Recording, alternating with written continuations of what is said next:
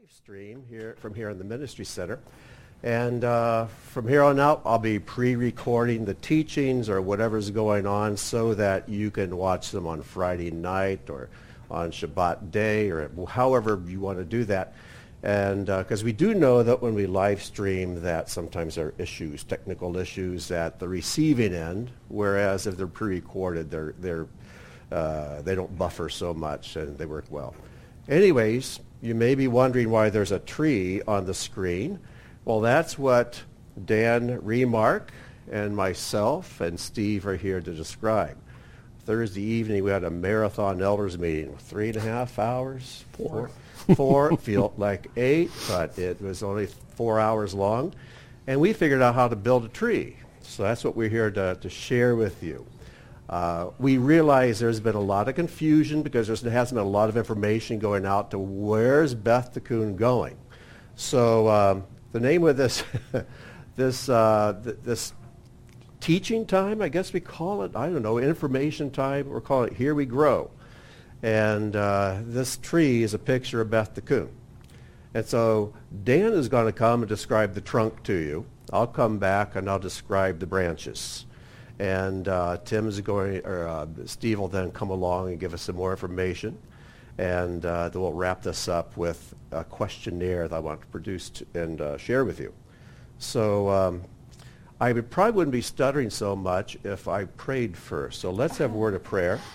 And Tim, do you want Dan to sit in the stool next to me? Okay. So our Father and King, we thank you so much for this new direction, not necessarily new direction, but a new development, a new stage in Beth Tikkun's growth and history. And we just praise you so much for being a part of this special place. So Father, as Dan and Steve and I share information with our people, I pray there be no room for the enemy to insert misconceptions, misunderstandings, and in any way undermine the beautiful thing that you're doing in our midst. So, Father, thank you for this holy day, and thank you for my holy friends. And I pray you bless us as we enter into this historic moment in Beth Tikkun's history. For Lord, even though we know that each of us is not our own, we're bought with a price. Well, that goes for this wonderful community as well. This community does not belong to this community. It belongs to you. You're our King, and we're your flock. So, Father, give us the courage to follow you where you'll lead us, because we know that every decision you make for us is absolutely the best. It is perfect. So, Father, bless Dan as he speaks. Bless Steve as he shares, and myself, and all those who hear us. And may you be pleased with how we present the information that you have led our hearts to present today. And we ask it all in Yeshua's name. Amen. Amen. Thank you, Grant. So in keeping with the spirit of a few words so that I don't cause confusion in this, I get to read. So the Wadsworth Church building is going to be available for weekly Sabbath gatherings starting February 6th. On February 6th, all of Beth Tikkun will meet for a Torah service. And after the 6th, the Wadsworth Nazarene Church will be open for continued Sabbath services. The organization of Wadsworth is starting to take shape, and there have been dry runs on Sabbath in order to limit the hiccups when we start using the building on a regular basis. As with all of Beth Tikkun's moves, the structure at Wadsworth will be different. There will be prayer, teaching, Grant's pre-recorded teaching, as well as classes in discipleship, such as Beth Tikkun's core principles, elementary principles, Hayesod, and exciting additional teachings that are in the works here at the Ministry Center. There will be childcare and ONIG. These aspects, though similar to the past, will be different. The opportunity for everyone to be an intimate and active participant, just like in home fellowships, will be the goal. There will be more details to follow, so I'm keeping it very simple. I know there has not been much said about the Wadsworth Fellowship. It has been difficult to balance the home fellowship vision with what appears to be a contradiction. God has placed on the hearts of some to meet as a fellowship at Wadsworth, and God has placed on the hearts of some to meet in the home. That is, however, consistent with the Hebraic thought process that we have been taught so well. It's both. And this is how we will move forward. And it's found in the Beth Tikkun Statement of Faith. And it reads, our goals as the people of God are to be followers of Yeshua, the Messiah, to be holy, kadosh, set apart unto God our Father, to live righteous and godly lives in this world, to be equally clean in our conscious inner man and in our walk, and to be full of love for one another. That's it. Thank you. Thank you, Dan. So here's the image of a tree. Let me explain this to you and help you to understand and keep this image locked in your mind. You know, throughout the scriptures, individuals are compared to trees. God created trees to teach us about ourselves. There's also a picture of our community. And you can look at this tree and you can think, first of all, it starts in the bottom and it grows up, correct? And we can look at the trunk of this tree as being Beth Tikkun's history. And we don't abandon the history, we build upon it. And this part up here is something that's been neglected to a bit, but God has led us to a point to really begin to launch into this. Because you see the tree trunk begins to grow branches. And a tree trunk without branches is called a stump. It's not alive, it's dead. But how can branches exist without the trunk supporting it? I want you to keep this image in mind, this sentence in mind. If you need to write it down, need to memorize it, it's this. The trunk and the branches are not two separate entities. They are one united entity, serving two distinct functions. So we have a trunk. It's going to be meeting at the Wadsworth building. As long as we have that building, it'll be meeting somewhere. And but God has put a pioneering spirit in some individuals to begin to branch out into the homes. And why is this so important? Because the great fruitfulness of a tree is not found at the trunk. Strength, consistency, and nourishment comes through the trunk, but the fruit comes at the branches. And for too long, Beth Tikkun has not really fulfilled its destiny in outreach. The teachings have been going out, but the people have not. We support missionaries around the world, but God is really put up on our hearts, my heart and others. It's time for us to begin reaching our neighborhoods and our communities. And whereas a lot of people will not come into our church, they'll come into our homes. So let me give you a few things to think about. We're not calling these home churches. We're calling them Sabbath home fellowships. Sabbath home fellowships.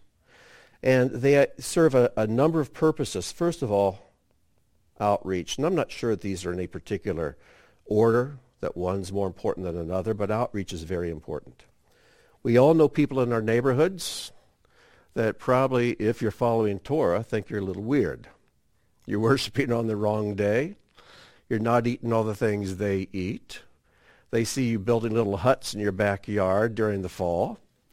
And they're wondering what makes these people tick. Well, if they asked you, what makes you tick? Why are you different? Say, well, come over on Shabbat morning or Friday evening and whenever your fellowship meets in your home, and meet some of the people there. Another thing this does is that we have many people at Beth Tikkun who have leadership abilities and teaching abilities, and this gives an opportunity for those abilities to develop. So leadership and teacher development.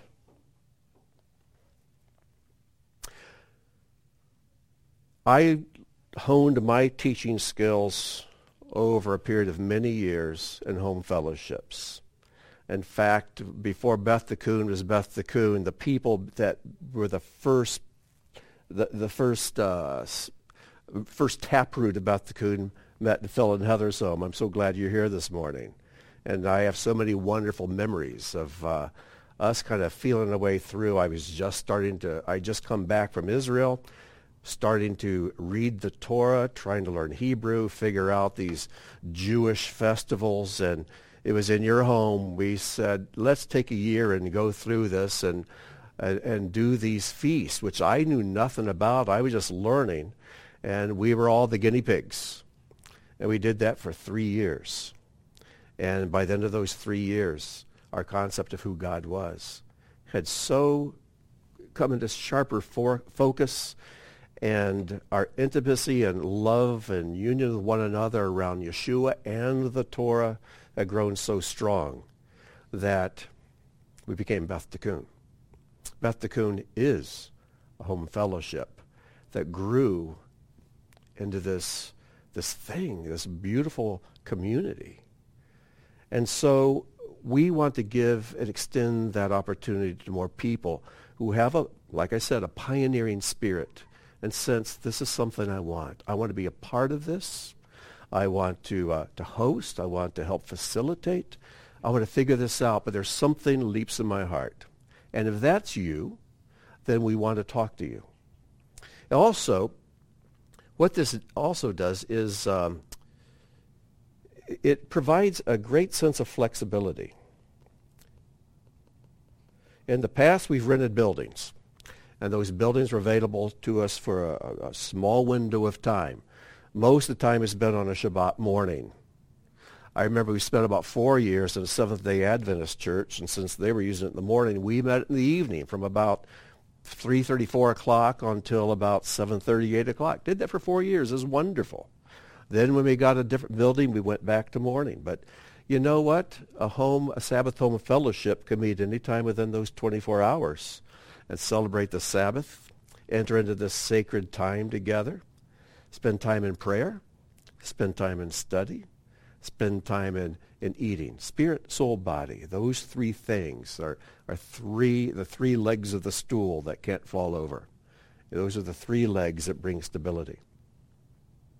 Another thing, too, is greater fruitfulness. Remember, fruit grows on the branches. And I know that even though over the years we've met in a building for 2 or 3 hours on a Shabbat, there's been hospitality extended throughout the week, Erev Shabbat meals, and how fruitful those have been. Bible studies during the week, conversations. Everybody's involved in this fruitfulness. But there are some who want to devote themselves to being a branch, who want to devote themselves to pouring their energies into a small group of people, watching that small group grow and then divide into 2 more branches, and watching those divide into 4 more and 8 more. Now, we have branches all around the world who are meeting in home fellowships. And we have something special for you, too, so stay tuned. In the coming weeks, we want to reach out to you well and bring you in and recognize you as a part of this tree called Beth Tikkun Messianic Fellowship. But I want to talk a bit, too, just about the home itself. Why is the home so important? You know, most churches, when they grow and begin to branch out, what they do is they look for places to build new buildings. And that's okay. It works. You know, it has worked. But buildings can come and go. And we have learned the hard way that at the whim of a leader at a building can be taken away from us. And we know historically, through the history of God's redeemed community, and the Jewish people have learned this in their history as well, synagogues and churches can be closed and shut down. God forbid that should ever happen. But we know that that is always a possibility. But until they throw us out of our homes are ours. Our homes are a place where we can meet. There's something about the home I want you to really hold on to. And if this is not true of your home, fix it and make it so. Homes are sacred space. Homes are sacred space. And I knew growing up that I thought going down the street to the building with the big pointy thing on top, that's where you went to do religious things and Bible things and prayer. And those things did happen there. They did indeed, and it had a profound effect on my life. But it wasn't until later, when someone took me under their wing, began to disciple me, I began to realize the things that happened in that building need to happen in my own room, in my own house, on a daily basis. And you see, your home is sacred because of this. It's where you live. If you have a mezuzah on your door, and you are intentional about what that means the moment someone crosses across the threshold where that mezuzah is, that mezuzah that proclaims you're now on God's turf. When you enter this place, you're entering his kingdom where his rules are at work. They're in play. We do things his way. It is sacred space. It's also very intimate space. You know, you can invite someone to your synagogue or to your church building, but when you do, they look at that as recruitment. When you invite them into your home, they look at that as hospitality and friendship. There's something that you can do in your home that cannot happen in any other place, and that's called hospitality. Because when you extend hospitality, there's this under the surface awareness that you are making yourself vulnerable. When you have a beautiful building to meet in, there's no vulnerability. When you invite them into your home, they might see some dust on the furniture. They might see some clutter. They might see some chips in the paint. But you're saying, I love you enough, and I'm trusting you enough. Come into my home. This is where I live. And there's a sense of feeling honored whenever someone invites you into their home. Isn't that the truth? It's going to take fearlessness. It's going to take courage to do this, because you're inviting them into your private space. But when you do that, there's a much heightened sense of reality, because this is where I live.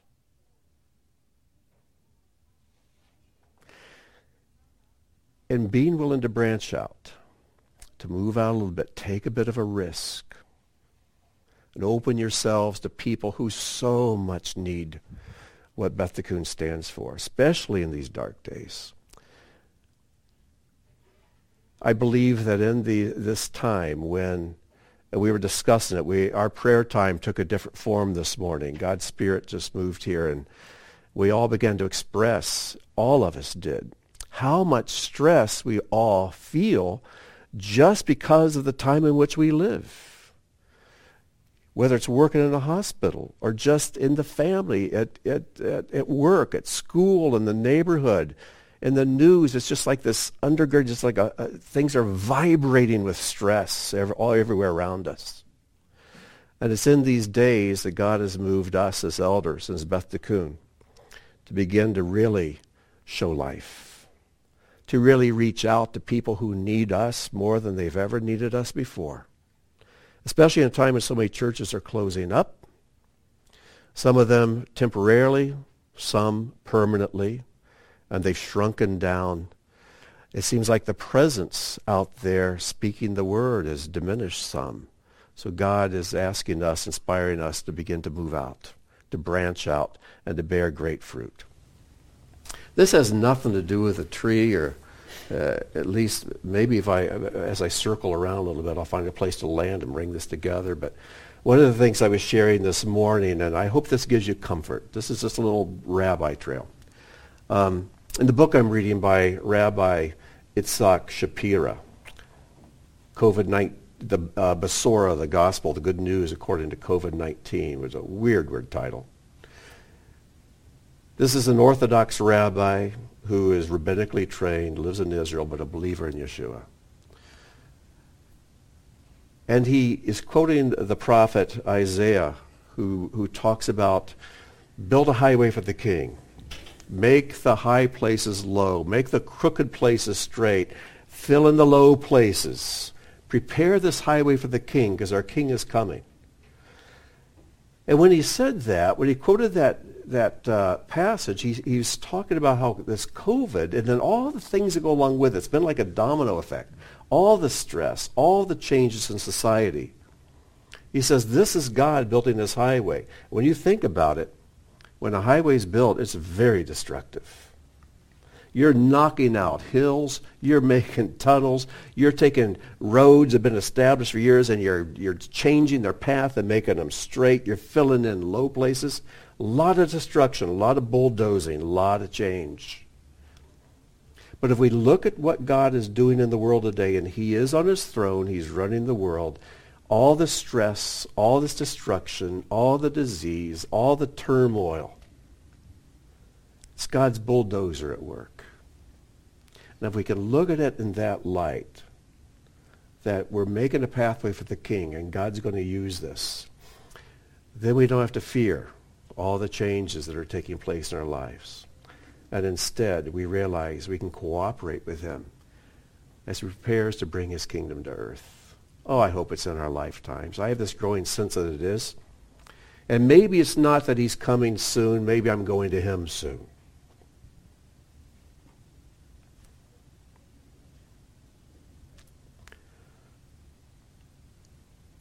But whichever it is, I want to find myself doing what he wants me to do. And so if God has called you to meet at the Wadsworth building, to continue to send your nourishment and your prayers to those who are developing these Sabbath home fellowships, please do that. Lift us up in prayer.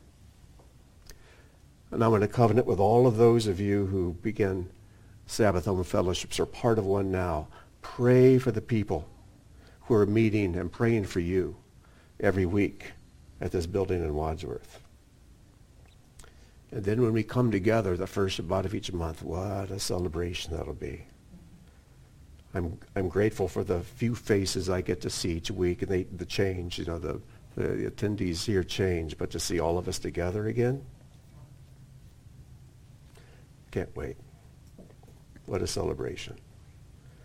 We're not, again, the trunk and the branches are not two separate entities. They are not. The enemy would love us to think that they are, and then we get in this tug of war. But the branches need the trunk needs the branches. We are not two separate entities. We're one united entity, serving two distinct functions. It's going to take courage to do this. It takes courage to do anything for the Lord. If it doesn't take courage, you're probably not following him. Because being a disciple of our Messiah always has taken guts. It always has. But you know what? Beth Tikkun is made up of gutsy people. You've had to make a lot of changes in your life to be part of this crazy organization. And you've all had to stand up some ridicule from family and friends and the community you may have been a part of at one time. So, we don't lack courage. I'm going to ask you to call upon it and to love one another and let God make us into this new thing, this new stage. And it's going to be beautiful. It's going to be good. It's going to be very fruitful. It really is. So, to help address all your fears, Steve is here. He has his calming voice. You have to speak up. His calming demeanor and his experiences with Sabbath home fellowships. It's all going to be really good. So, Steve, I'm going to turn it over to you, and then I'll come back at the end, and I'm going to introduce what we're going to do next practically to help bring this about. So, Steve, it's all yours. Okay. Thank you. Well, first of all, I'm going to, like with any good program, there's always a commercial break somewhere, so I have 2 commercial ads I'm going to stick in, and then we're going to come back and talk about the home fellowship and Wadsworth and Beth Tikkun really moving forward. So my 2 quick ads are, I've been asked to make these, so I'm going to put them in. One is I've been putting out a newsletter for a month or so for families primarily, but to everybody. It's called Restoring Home. And Grant had a list of 350 emails who were on his weekly Thursday newsletter that's been going out. And some of you are not on that list, on his list, or therefore on my list, even though I've added a few who've found me and said, I'd like to get that newsletter for the family. So if you are not on my list that goes out every Tuesday, it's called Restoring Home. If you're not on that and you would like to receive that in your email, then what you need to do is send me an email at Steve. It's steve@bethtikkun.com. So if you'll send an email to me and say, put me on the Restoring Home or on your newsletter, I'll do that, steve@bethtikkun.com. If you want to also be added to Grant's, I'm sure you need to send an email to him, and he will add you on that list as well.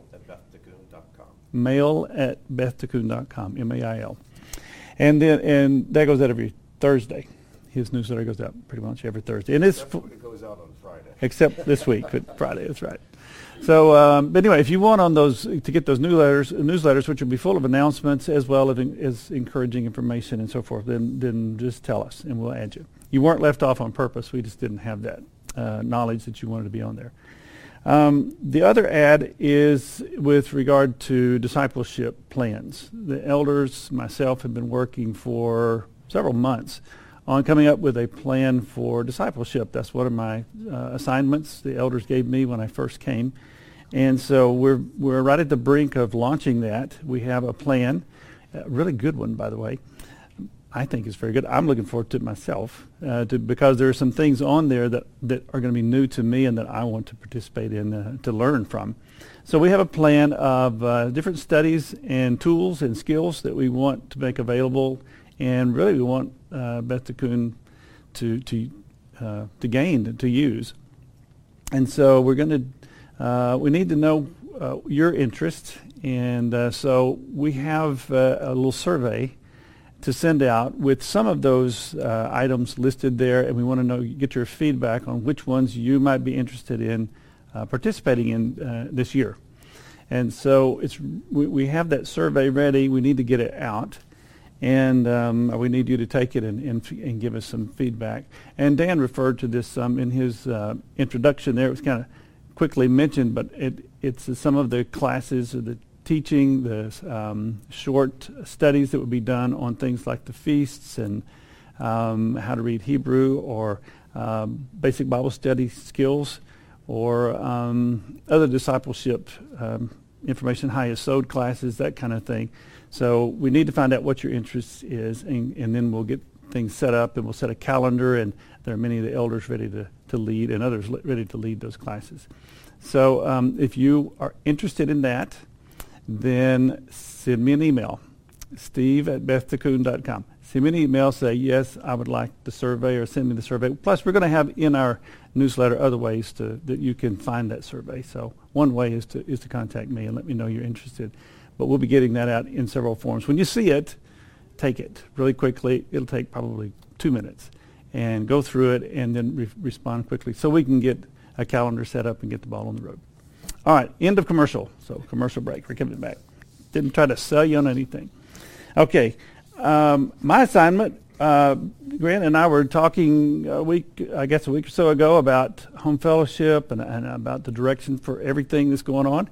And I started talking about what I thought about home fellowships. And he said, well, you ought to say that. So that's how I got this job. I should have been quiet, I think, and not spoken up. But he said, you do that. And so here I am.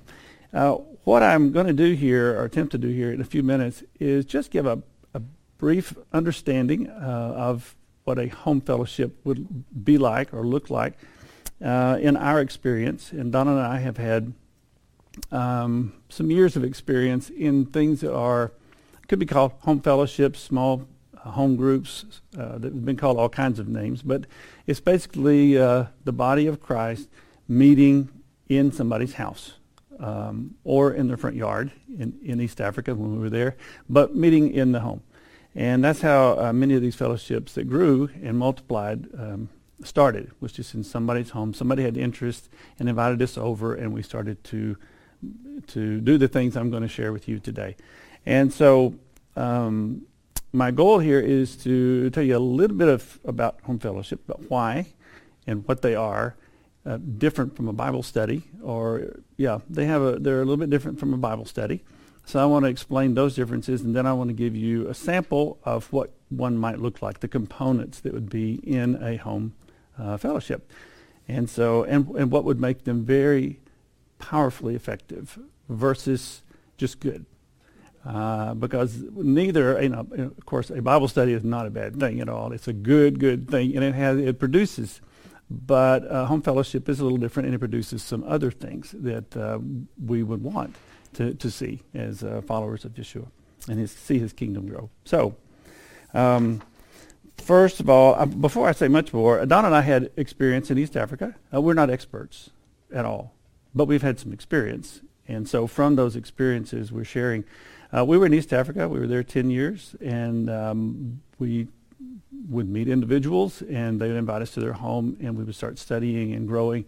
And so through those 10 years, we and our 3 other teammates, couples that we worked with, we sort of learned some of the practices that were effective and some that weren't effective. And by the time we finished up there were just over 100 different fellowships going on, different sizes and different strengths and maturities, but some were brand new and some were mature, but a little over 100 fellowships going on after 10 years. We went in East Tennessee, in Appalachia, and after 24 years, we probably could say there were 2 fellowships that were going on that had come out of our work, one local, or maybe in 2 towns nearby one another. We had groups of people. And then one person from our area went away to another city, another state, and started a fellowship there that grew based on this way we had done things to begin with. So we saw growth there. So that's been our experience with starting in homes and working with people kind of from scratch or from a very few people and watching them grow. So based on that, here's what we've learned and what we recommend. First, I would say that add to that before I go any further is that what I'm going to describe, or something very close to this, is not something that's totally we didn't make this up ourselves. We experienced it, and since then we've been learning and seeing that it's happening in other places in the world. God has also shown other people that similar patterns, just the way his kingdom and people work. And so it's become, what I hear reports about is in other nations, in even non-friendly Christian nations, it's become a part of the biggest part of the growth of Christianity in the world today. It's really the way that much of the growth that's going on is happening. And it's because it's very simple, it's easy to duplicate, it's easy to do, it's very intimate, very fellowship-oriented, very practical, and it's intended to multiply, and so it's fulfilling its purpose. So, with that, I will say a little bit about the difference between.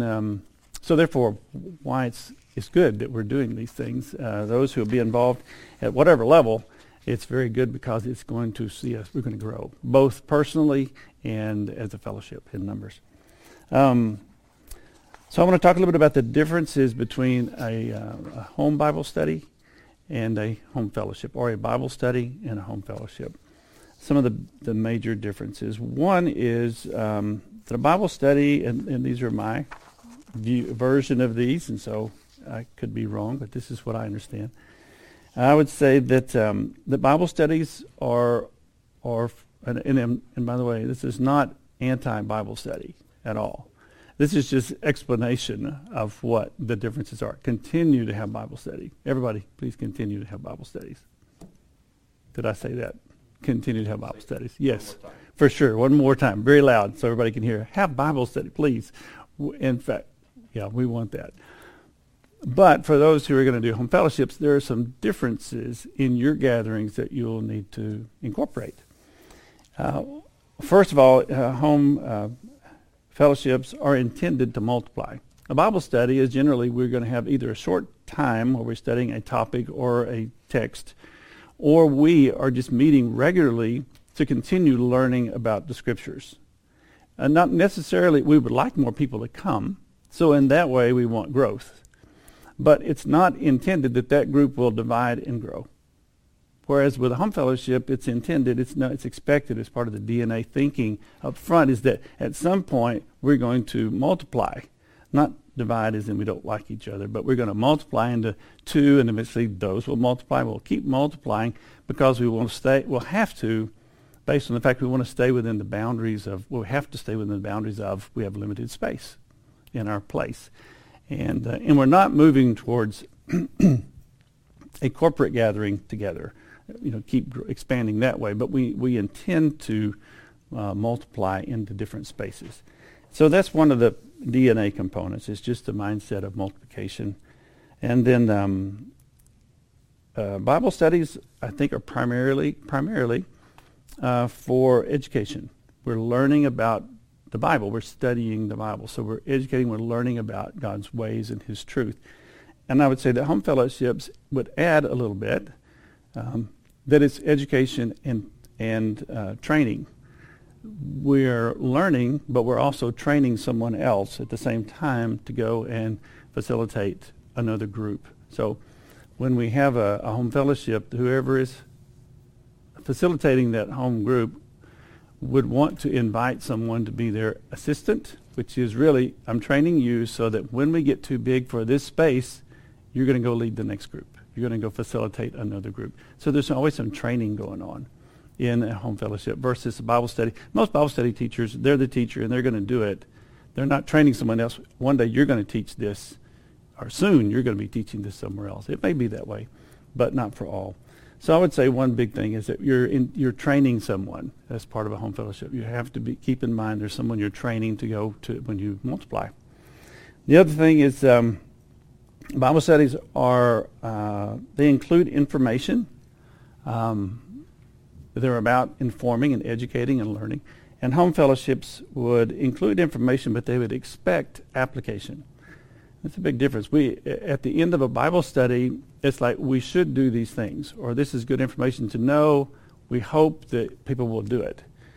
A home fellowship, you go home and you know what you're going to do with it. You already have made up, we're going to go home and we're going to apply this week. The truths in this text or this learning today, we're going to apply this week in our lives.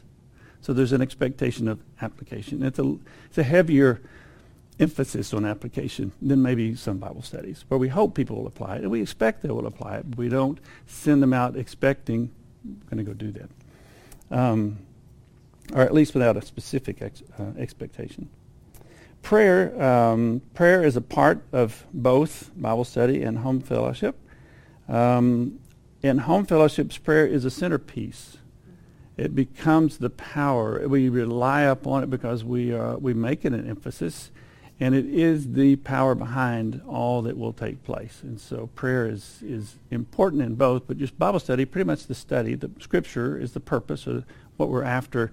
And in home fellowship, I'd say prayer has a different emphasis there. So it's a centerpiece. In a Bible study, confession is not necessary, but in a home fellowship, confession is essential. it makes for the intimacy. It makes for it being real. It becomes authentic, and it is being lived in people's lives. That adds to the authenticity. So in home fellowships, confession is a very important, essential piece, an element of home fellowship.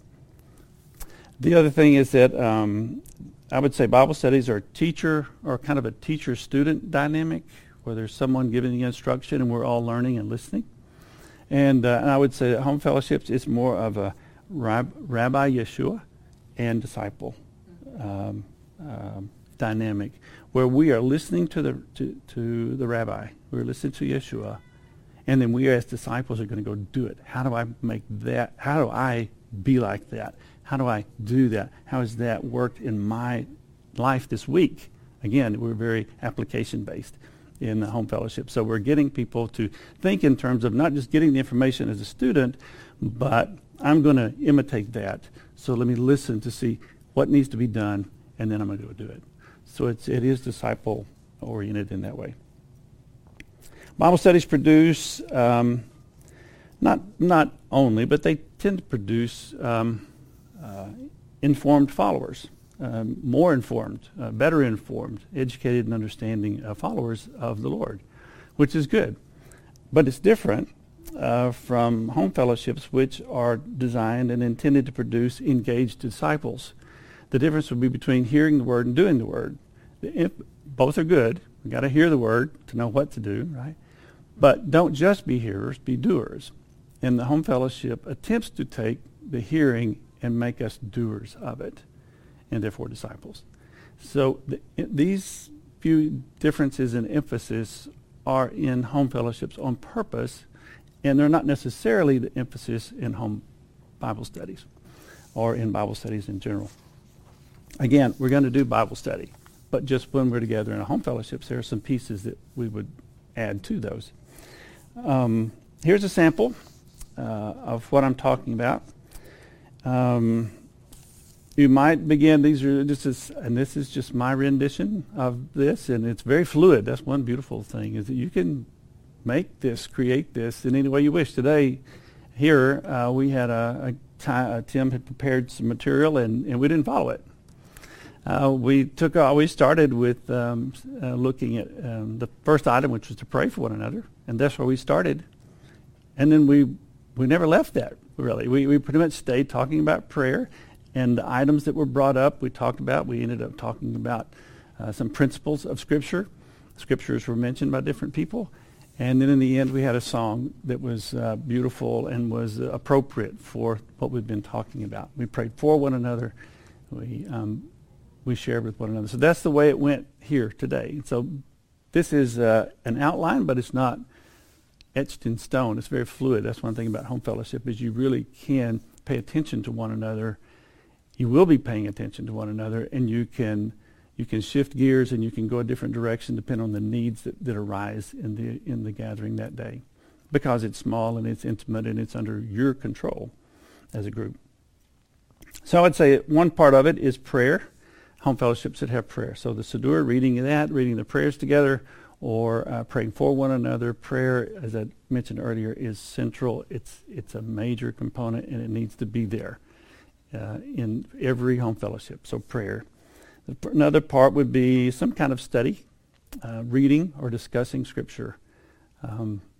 It doesn't have to be that there's a teacher that is kind of the teacher, the formal recognized teacher, but there will be someone to facilitate, and that's what makes it so easy, is that you don't have to be as knowledgeable as Grant is, or as any of the others who get up and do a great job at Beth Tikkun of teaching. You can use them, live streaming, or books where people have studied, and then work off of that. Or you can just read. The other night at our home, we were with a few people, and we just read a short passage of Scripture and prayed and asked one another, from that, how do you see that applying in your life? It was very simple. It was a great discussion. And everybody went away with something practical to do. In fact, we came back today, and Tim was talking about something that he had done with that since we were together in that meeting. So it became very practical. So there's prayer, there's study, reading or discussion of some kind of Scripture, and then there's some application. Now, this is the next two I'm going to tell you are very important. They make the difference. When you've finished reading, discussing, talking, listening, whatever you do, when you've finished your study time, the facilitator, somebody needs to ask the question, what will you do with this week? And everybody needs to say, I will, and then say what they're going to do. And I would encourage them to write it down. I will, and they really write what they're going to do with the truth, the Scripture, the message from that meeting. I will this week, with God's help, do X. Okay? And it has to be measurable to some degree because it won't be effective otherwise. So if you say, I will pray more, that's good. It's not really measurable. It's not really a goal. So I will pray 3 times this week as opposed to 1 time. That's more measurable. Okay? Or I will be a better Christian. Okay? That's not measurable. So how do we know you're better or not? Well, that means I will stop throwing darts at my children when they make me angry. Okay, that would be a good thing to do. Or I will give my husband no, I'm kidding. Give my husband a break and let him mess up a few more times, but that wouldn't be good either. I got too personal there. So, no, but we have some kind of practical application that we say, I will, and you decide what you will do. Okay? Got to do that piece. So we have our study, we learn, we grow, and then here's the application. I will, this week, whatever it is. And then you have time of fellowship. It can be a cup of coffee. It can be a glass of water. It can be some light desserts if you want to do that, or it can be like an oneg meal. I mean, everybody can come together, and you can fellowship around the table. I encourage that while you're in the fellowship, that you try to continue to discuss the matters that you've been talking about, or something that's important, and not just go into chit-chat about, how about the Browns this year, or some other, politics, or some other arena that you might tend to get into. But spend some of it. It's okay to do some of that, of course, but I would encourage you the facilitator, to take the initiative to try and make sure that some of the conversation, and not just facilitator, every person involved, to make sure that some discussion continues on about the deeper things over the meal or during the mealtime. And then the last thing I would say that makes a big difference is that when you come back together the next week, let's say that's week number 1, and you've had prayer, study, the I will application statement, and then you have fellowship together. And you can have song in there, you can have other things that you want to have, but those are the basic components. The next week when you come together, this is really big, and this makes a huge difference. This puts power in these things that makes them alive. They cannot be dead if you do this. They cannot be dead. It really allows the Holy Spirit in when you do this. You have a time. It can be after the prayer. It can be any time in that schedule I just gave you. But the facilitator will ask the question, what happened? What happened last week? And leave it. It's not, did you do yours? Did you do yours? I mean, that's condemning, and that's not comfortable, and, people are not going to come back when you do that. So don't ask, did you do it? Did everybody here do their assignment? Did anybody here do their assignment? Ask the question, okay, last week we all said we would do something. What happened this week? And those who applied that will have something to say. Somebody of that group will come back and say, well, I had this unique experience. I'm telling you all this happens because I have people do this in counseling when I tell them, I want you to do this thing this week, and they'll come back and they'll say, well, this is what happened. And I'm surprised. I'm blessed. I'm shocked. It's great. And it's because we're doers of the word, and when we're doers of the word, the Lord shows up in that. And he says, good for you. I know my kids, when I do with my little ones especially, when they do something that I want them to do, let me say this, even back it up from there. Yesterday I was on the phone with my grandchildren, and they have a puppy. They're getting a puppy, and they had questions for me about puppies because we used to raise golden retrievers. And so they interviewed me over the phone about how to raise puppies. And they asked some questions. And one of them I said is when how to train the puppies. And I said, when they do, you tell them like sit, and you put your hand on their back and they'll sit down and you say sit. And then when you remove your hand, if they stay down for a second, you go, oh, good dog, good dog. And you rub them and you just, oh, good, good, good, good, good, good. And they love it. And at some point they begin to know that when you say sit, they're about to get, a good thing. And they'll drop down and you scratch their ears. And so when you come together and you say, and when you go to the Lord and the Lord says, this is what I want you to do, and you go do it, the Lord says, good, good, good, good, good, good, because he wants to encourage you. He wants us to keep going that direction. And we get to come back and say, you will not believe. I obeyed, and guess what he did? It was good, good, good, good, good, good. And people who are visitors will want that themselves. And people who are on the edge will want that themselves. It creates an appetite for him, his Torah in their lives, which is the goal. And that's why I say it makes disciples, because it makes people who want to apply, to know information and apply application, God's word. And it creates a movement. It creates, because it's God behind it. It's not just mechanics. It is really God. So accountability, what happened, is really important to ask. And sometimes you'll come together and nobody will have done their assignment. It's okay. That is not a misfire. That is okay. That's where we are. That's an indicator. That's where we are. We're kind of weak on this. We need to work on it. So this is what happened. We came back. Nobody had anything to report because we didn't do it. Okay. So what are we going to do? I think we should try it again next week. Okay. Let's go. And let's see what happens. The second week, people will do it. And they will see. And it's just growth. It's just growth. Okay? It's not performance. It's application. All right, last thing, and I'm going to wind up. Here's how I would encourage you to, I'm going to give you how to begin a home fellowship if you want to initiate that, if you need to do that because of logistics and whatever. I'm going to encourage you to do that. And by the way, these same things, these same steps can be applied anywhere.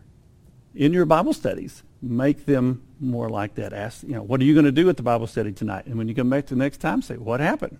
So apply those over in our discipleship meetings. I'm sure we're going to be doing that. When we get together in discipleship, that's part of the training, is to ask those questions so that they have this positive effect. So how do you begin a fellowship? And then I have two verses that I think are supportive of or instructive along these same lines. One, so how to begin the fellowship is because some of you are on your own, some of you aren't sure about how to do all this, don't feel comfortable or confident doing all this. And some of you are just in another country or in a different state. I know my sons are intending to follow along with us in Tennessee and begin in their apartment or their house with their buddies, and they're going to start from there. So they're starting from scratch. And some of you are in that situation. I think the first important thing is to pray for someone. God, direct me to someone or bring someone to me. But pray for someone who will assist you. Someone who will join you, but someone who will assist you in it. And so you'd be watching for, I've heard that called the person of peace. When the Lord sent out the 72, he said, when you go out, and I'm going to send you out. When you go out, be looking for this person of peace who will receive you in and accept you and kind of let you stay in their home, and then go to that person. So be asking God, can you help me identify someone that I should either join or someone that I should ask to join with me? So start there. He will show you. Apply it. I will pray this week, every day, or I will pray daily until God shows me either who I should join or who I should invite to join me. And you tell us what happens, because it will change everything. So do that. Invite that person. When you identify that person, invite them to assist you or to join you. Or you ask, may I come and join you? Go join with them. And try to identify who you'll be part of or who will be part with you. So pray about it and then take action on it. So, and as a part of that, I do think it's very important that you be praying. If you sense that you are to facilitate a group, I mean, it's just either to host or to facilitate a group, I think you need to be praying, God, raise up two people. Give me direction, but also whoever will assist or who will lead the group. So we need two people in each group. And then I think you need to, then after you identify that person, or if you are the facilitator of the group, after you identify that person who's going to be your assistant, people who are going to come in, then set a time and place. And then practice those few elements that I mentioned earlier.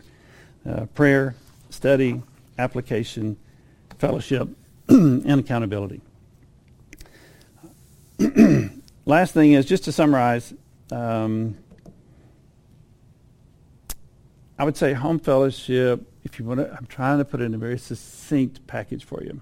Home fellowships are application-driven versus education-driven or information-driven. They do include information and education, but the emphasis is an extra one, which involves let's go do the word and not only hear or learn the word. So in Matthew 7, the Lord said, "Not everyone who says to me, Lord, Lord, will enter into the kingdom of heaven, but he who does the will of my Father, which is in heaven." Something very important, not only knowing it, but but doing it. And then we read in our Siddur today, page 54, a part of the prayer was this. Adonai spoke to Moses and said, "Speak to the children of Israel and say to them that they should make for themselves tzitzit upon the corners of their garments throughout their generations, and they shall put upon the tzitzit of each corner a thread of techelet, that it may be tzitzit for you, that you may see it, and remember all the commandments of Adonai." So there's education, teaching. We got to know the commands, and that you may do them. So there's the other component. It's not only hearing, but it's the doing. And we all want to be doing that, whether you're in a home fellowship, whether you're over at Wadsworth with the fellowship there, whether you're in a Bible study, just studying to learn. I would encourage, or in a discipleship group that we're going to be having, I would encourage us all that we all, or in your home, just in your Bible study in the mornings when you're reading the Word before the Lord, ask Him, what should I do with this? And write what you will do with that, and then go do it. And you watch what happens. So that's more than my time, but that's what you get when you invite me up. All right. We won't do that again. Thank you, brother. I know. I just don't behave. Anyways, do you understand how a tree works? And, the roots, thank you, Steve, you really brought that together, that there's more of an application feature, prayer feature to the home fellowships, and our goal is to reproduce. Every Sabbath home fellowship, its goal should be to become two. All right? That's how we reach out. It's like, look out world, here we come. And just as the branches, they need the roots, we need the strength of everyone praying for us. The branches in nature provide tremendous nutrients back to the roots. In the forest, what happened to the leaves when they fall? Fall to the ground. What happens to them? They nourish the roots. So it's this wonderful cycle of each being dependent upon the other. We're this living thing. In Corinthians, in a few more chapters, we'll be coming to the part where Paul talks in detail about how we're all members of a body. We have different functions. But we're all members of the same thing. We need to be doing what God has called us to do. So, if God has called you to become a branch, then heed that call. Stick your courage, put your courage at the sticking place. Is that what Shakespeare? Screw your courage to the sticking place. Whatever that means, it means be strong, be brave. Now, I'm going to do something that's going to require bravery from Tim. He has no idea I'm going to do this. It just occurred to me. If you have a directory, you have my cell phone number. And if you have questions, you're out there listening at Wadsworth or in your home, wherever you are, and you have a question you'd like to text to me, go ahead and do that right now. And we won't put these up on the screen. But if there are some important questions or concerns, this will give us a chance to provide some feedback in real time. Now, what I'm going to do tomorrow is I'm going to be sending this questionnaire out to you. And if I'd had the forethought, I would put this on the screen. But I'm going to send this questionnaire out. And these are the basic questions, so you can be thinking about them. They're all yes-no questions, and we're not going to grade your papers, so don't worry about that. I am currently hosting and or facilitating a Sabbath Home Fellowship. So if you're already doing this, I know several are, let us know. Let us know. And what is the difference between hosting and facilitating? Hosting means it's at your place. It's at your apartment, your house. Facilitating means you're the one kind of overseeing it and making sure things go the right way. So some of you might be, I've got a big place, but I don't feel comfortable facilitating, but I'd welcome people in my home so someone else can come in and they can kind of help oversee the group while you simply make sure the house is ready for them to come. Hosting, facilitating, both extremely important. And if yes, I have space for blank number of people or more people. So let us know what you have space for. Another question, I'm currently attending a Sabbath Home Fellowship, though I am not hosting and facilitating. If you're attending, we want to know, okay? And I am interested in hosting and or facilitating a Sabbath Home Fellowship and would like more information and assistance. Another one, I am interested in co-hosting a Sabbath Home Fellowship. You can have a home fellowship that meets in one place for 1, 2, 3 weeks, and then the next month or the next week meet at a different place. You don't have to always have it at the same house. After all, you're going to travel sometimes, maybe take a vacation, or maybe not with COVID, I don't know. And so this is the flexibility that's built in. Another question, I would like to attend a Sabbath Home Fellowship. I don't know where they're at. I would just like to become part of one. Let us know.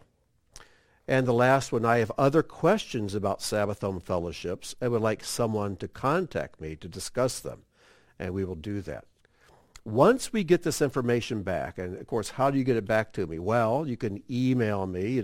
You can scan this, take a photograph of it, send it to me, but really all I need is this.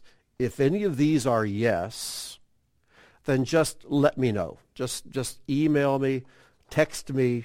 You can give these to me on February 6th when we meet over at Wadsworth for our big corporate service.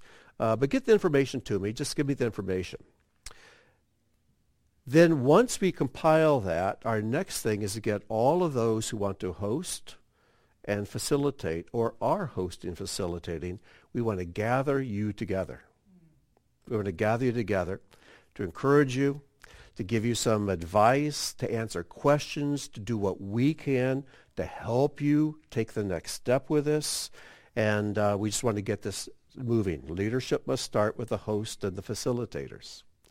And we have a couple ladies at Beth Tikkun, Deidre Noctegal and Marty Steiner, who are going to help organize all this and map it out, find where people are, where the groups are, and help get people channeled in the right place. This is going to be a dynamic thing. It continues to change over time.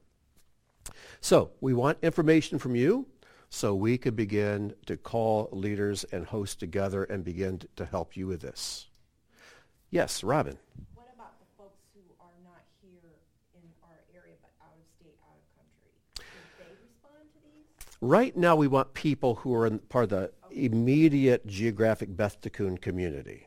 Yeah, I mean, we welcome questions from outside, but the meeting will be for those here. And we want to get this kicked off here. And those of you who live out of state or out of the country, we do have some exciting plans for you coming down. Not quite sure what those are, but... Just turned on the chat function. If they have questions now, they can chat function. agree to the terms, and then they'll be in the chat. But I don't even know how to do that. What am I supposed to do with that? No, you don't have to do anything. I don't have to do anything. You're going to do it. Oh, this is so cool. Wow. Modern technology. This is wonderful. Okay. Wow. Join the chat function on Vimeo if you have questions. All right? Yeah, well, I can get text right here on my iPad. Now, my iPad's not showing up on the screen right now. It's just me, you poor people. Okay. So anyways, I have my iPad going. Oh, we have one. All right. Grant, this may not need to be addressed immediately, but are women allowed to facilitate and or lead the home fellowships, or should that position be filled by a man? That's a great question. Next question. I would do this. It's awkward when you have a woman leading a group of men. And you can blame it on our maleness. It's hard for a man sometime to function that way. In fact, this is one of the things we'll be getting into in the next couple of chapters of Corinthians. I would recommend this. Yes, if women want to facilitate, go for it. But I would do it with other women. Do it with younger women, okay? But if there are going to be men in attendance, it'd be healthiest and best and protective to the ladies to have a man up there. To co-host, to co-lead, yes. So with that caveat, and we can discuss this more later, but that is an excellent, excellent question. And here's another one. It says, what happens if you start going to home fellowship and realize weeks or months down the road that you want out? Maybe you want to join a different one or just want out. How do you leave it as it's so awkward and may make the relationship with that family awkward forever?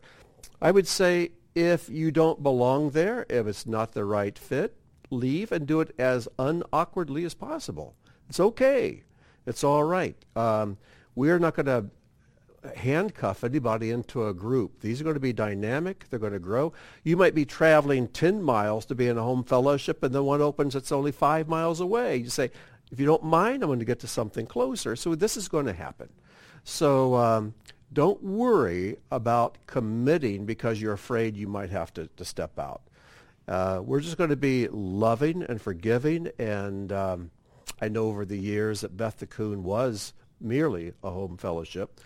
People came, people got what they needed, people left, and it was okay. Some people stuck around, and here, almost 28 years later, they're still here in the room. So just do it graciously. Just do it graciously. But we're not going to make anybody locked in to something that is not the right fit. Here's another one. The function of the branches is now more clear. Thank you. Could you be more specific about the function of the trunk? Yeah, hold up the branches. And it's a place where people can come that who want to be part of these discipleship classes and structure that Dan was talking about. It's a place where they can go and learn. And you know what? If you live close to, especially if you live close to the Wadsworth location, that's a no-brainer. That's a place where it would just be natural to grow. And there's a lot of things that are going to be happening there on Shabbat mornings that are good for the people who just don't feel called or prepared to be part of a home fellowship. And please don't at all look at people who don't participate in a Sabbath home fellowship as being less spiritual or whatever. We need people locked in there and to be praying for us and for people, especially large numbers of children, large families. That's a better venue for them. If a home fellowship gets way too crowded, it can get uncomfortable. So find the best fit for you. We're not wanting to do one to the exclusion of the other. We would never want that to happen. So and here's something else to keep in mind. If your home fellowship grows and divides into another and another, 3 or 4, you become kind of the trunk to those others as you continue to feed and to breathe life into them and to support them with your prayers. So go before the Lord. Where does he want you to be? What does he want you to do? And here's the nice thing about this, with all this flexibility. Some people will do their Sabbath home fellowships on Shabbat evening and then go to the Wadsworth meeting group in Shabbat morning. Some who meet there on Shabbat morning can then have their home fellowship on Shabbat afternoon or evening. There's nothing exclusionary here. And this is the part of the flexibility and creativity in life that is opened up to us now. So there's so many possibilities and combinations, things you can do. All right, here's one that came through. David. On Vimeo, someone's asking, is there going to be more direction on how to handle children in the home fellowship, especially below involvement age? Okay, is there going to be more direction and help? You should just get a microphone probably. But how to handle children in the home, especially if they're below. We lock ours in a little room right there. I can see them through the glass. And then we let them out when we're done. But, yes, there will. And Steve will be handling all of those questions. Steve and Donna, they'll be handling all of that. But I do know over the years that we met in our home and in the Roses home, we got really creative. There are a lot of things to do. And to include them. Now, if they're infants that just need to sleep or they just need to play or cry, then there are things to be done. One of the things, and this prompts a thought, is that as we go forward with this, we're going to be producing some podcasts here at the Ministry Center.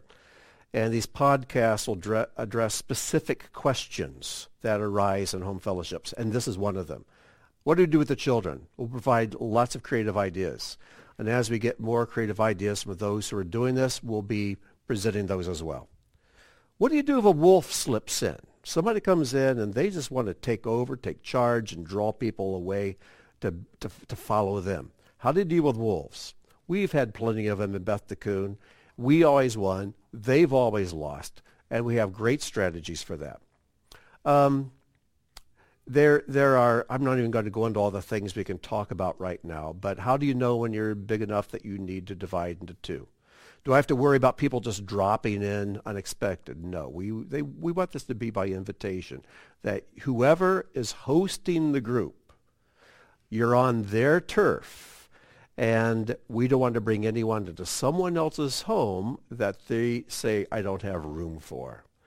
So between the host and the facilitator, you can decide how many people you can have in there comfortably, and the facilitator can help to decide if someone is a problem from outside, someone who's contentious, not from Beth Tikkun. We don't have those people at Beth Tikkun.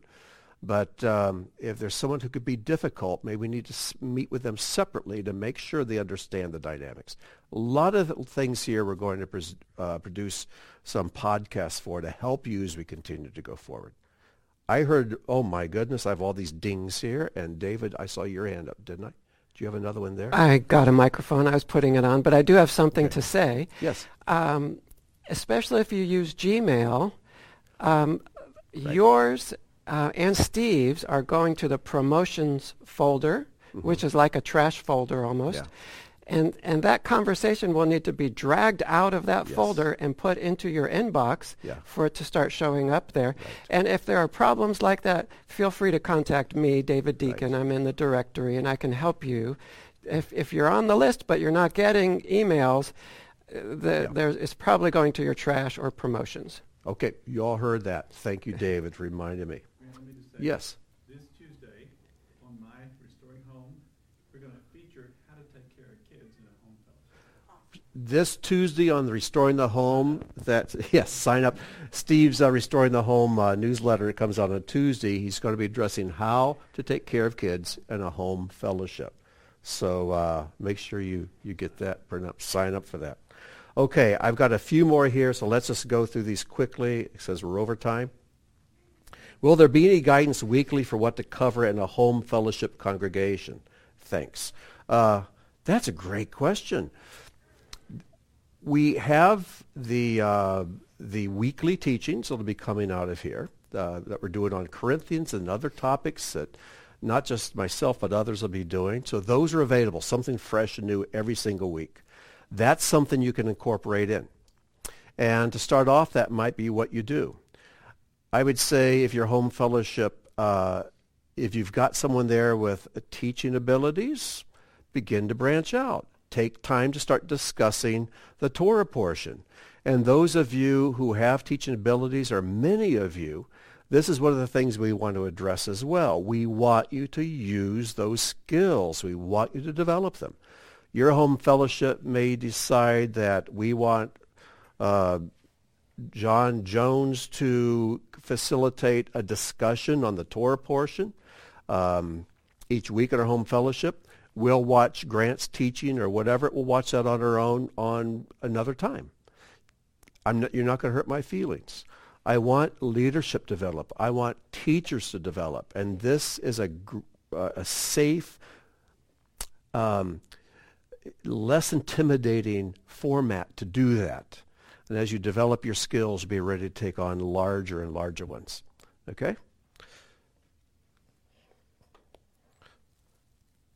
Will you be Zooming the discipleship or Hebrew classes for those like me who live in another state who want to learn? And yes, we're going to do our best to do that. This especially with the Hebrew.